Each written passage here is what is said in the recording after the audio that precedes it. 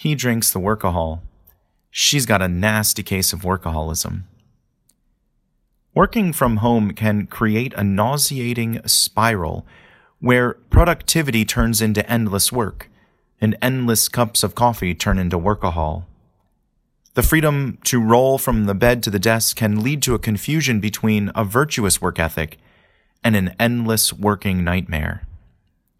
Yet St. Joseph presents something different. He reveals that productivity does not equate to a virtuous sense of work.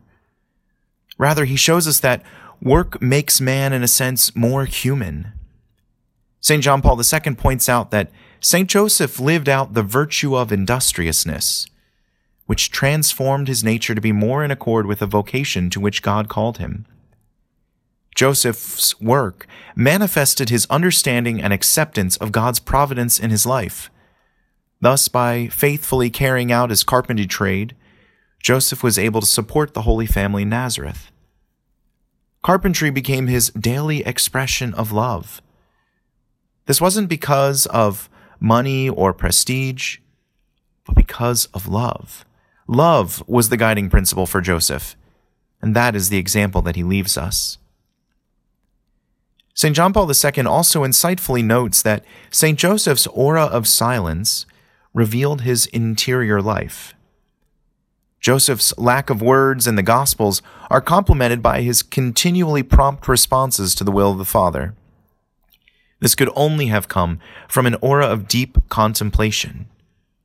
Contemplating his vocation, contemplating his marriage, contemplating the Word made flesh who had taken abode in his home. These were the invaluable sources of his contemplation that led to love and led to the virtue of industriousness.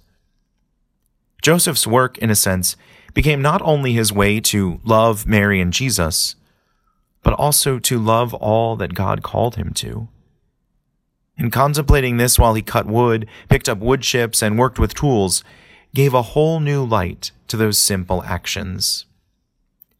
In this way, St. Joseph reveals something profound to us. His principles of love for God, humble acceptance of his vocation, and the contemplation of God's gifts transformed Joseph's work into the virtue of industriousness. So when we are tempted to think that industriousness is synonymous with productivity or stable finances, let us look to Joseph so that we might see things in their proper light and live out our vocations imbued with love.